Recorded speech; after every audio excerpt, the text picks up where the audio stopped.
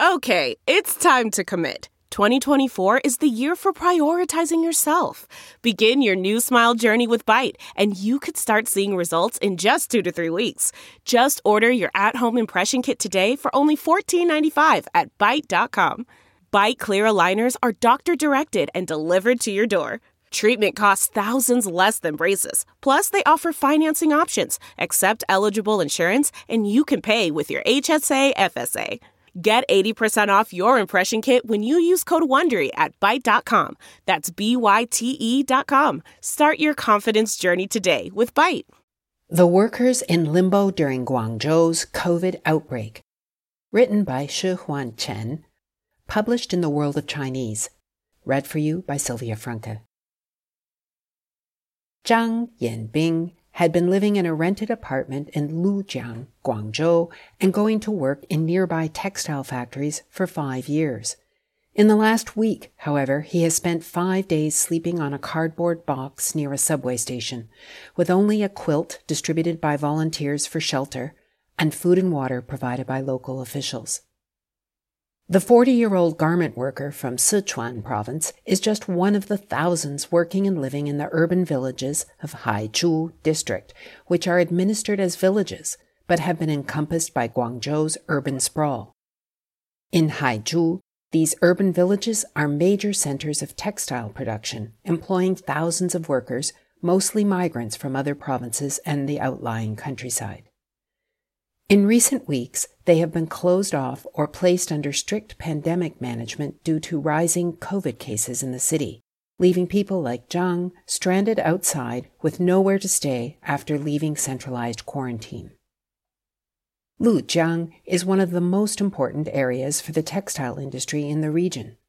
Since 1988, a vast cloth market emerged around nearby Sun Yat-sen University, which has become a supply chain hub that connects with 80% of the textile and garment factories in the Pearl River Delta.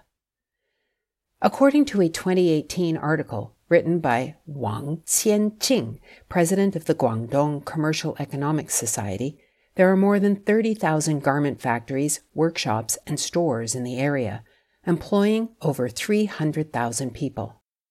According to Chinese media outlet Caixin, there are around 5,200 garment factories and a highly dense population of over 100,000 residents in Lujiang Village and Kangle Village, which occupy just 1 square kilometer. Urban villages like Lujiang and Kangle in the Haizhu district have also become the epicenter of the COVID-19 outbreak in Guangzhou since October 22nd. According to official statistics, by November 15th, among 6,296 new infections in Guangzhou, 96% of them were found in Haizhu district, mostly concentrated in the 2 villages. As infections surged, Haizhu district underwent lockdown for a week from November 5th, and the majority of the district, including these urban villages, remains sealed today. Since October 30th, the Haizhu district government has been transferring residents in urban villages to quarantine facilities in other districts and cities. According to data released by the government on November 17th, 95,300 residents in the district have been transferred so far. But once their quarantine ends, many residents like Zhang have been blocked from re-entering their locked-down homes and villages, and face either returning to their hometowns, where they potentially face more long quarantines and no employment, or waiting it out on the streets in the hope they will be allowed back into their apartments soon. Zhang tried to return to Lujiang village on November 12th, after being transferred to and put into 10 days of quarantine in a hotel in Qingyuan, a city in the northern part of Guangdong, 100 kilometers from Guangzhou. But when he arrived in Lujiang, he found the entrances to the village barred. His landlord in the village told him that there would be a temporary shelter for tenants like him, organized by the local government. But this never materialized. All the hotels in the district are closed, and residential compounds sealed, according to Zhang, making it difficult for him to rent accommodations. Zhang tells the World of Chinese that a friend offered to let him stay in his apartment temporarily. He walked over 10 kilometers to the friend's apartment on November 13th, as public transportation in Haizhu was completely shut down from November 5th and only partly resumed by November 14th. But his friend's landlord also refused to let Zhang stay out of fear that he might be infected or cause them to be locked down themselves. He spent the next 5 days living on the street until, on Thursday, he found another friend to take him in.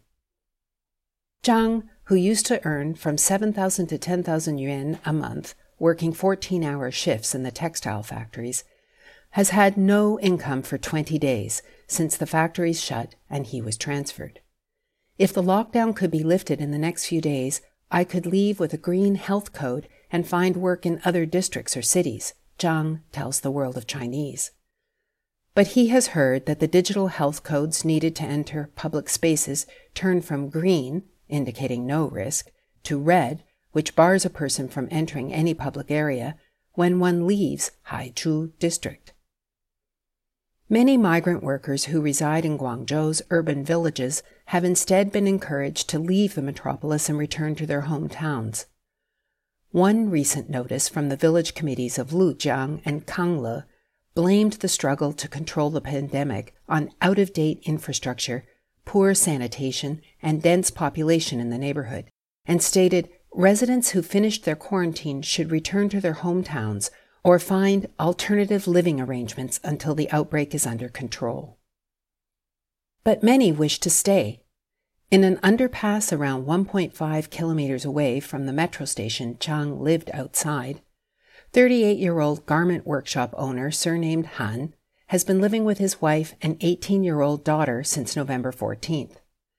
Han and his family were brought to Zhaojing, a city 150 kilometers west of Guangzhou, for hotel quarantine on November 5th.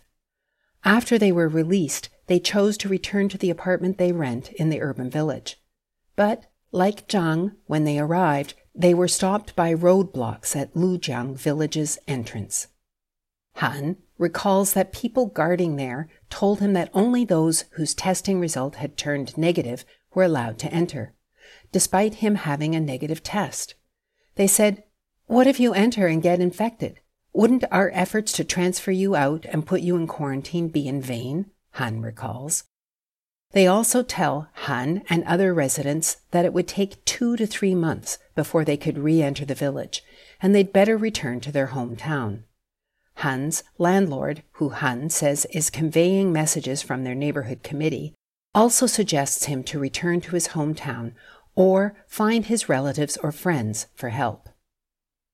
Han doesn't want to return to his hometown, nearly 1,500 kilometers away in Luoyang, Henan province. He tells the World of Chinese that his 2 younger daughters have been studying in elementary school back in Luoyang, and he is afraid he will affect their school attendance if he returns. More importantly, if Han returns, his newly built business will come to a definite end. After working as a garment worker in Guangzhou for 11 years, Han managed to set up his own apparel factory last year and is far from breaking even on this new venture still. Before his workshop ceased operating on October 22nd due to the outbreak, he still had orders and outstanding payments from his clients. In addition, he needs to pay rent for his factory and workers' dormitories, which adds up to over 10,000 yuan per month in total. His 7 employees have all either returned home or were infected and are still quarantined in makeshift hospitals. Han estimates that if he returns to Luoyang and comes back here 2 to 3 months later, it's all doomed.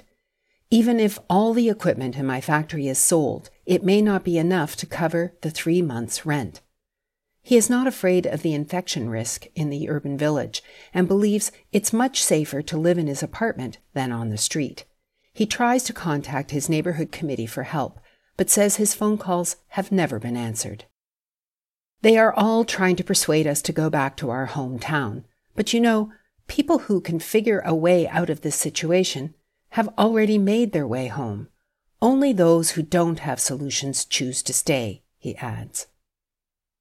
As reported by Chinese media, many garment factory owners in the area are faced with similar problems as Han, with production and thus revenue halted due to the lockdown.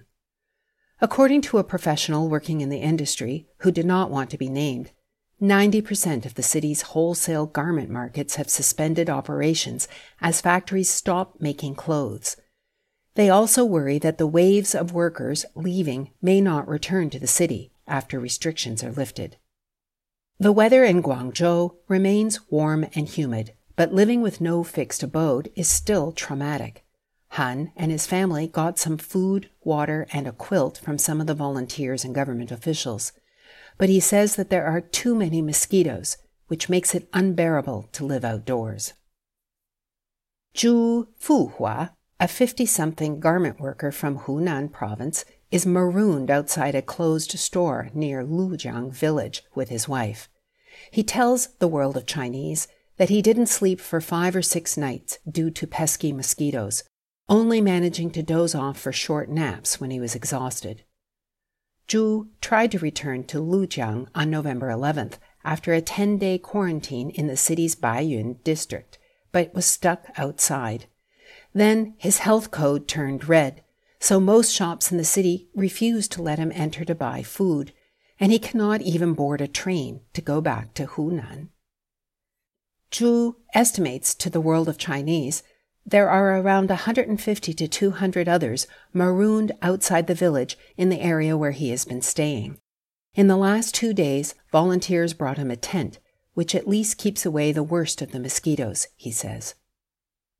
Local government and volunteers have tried to address the situation.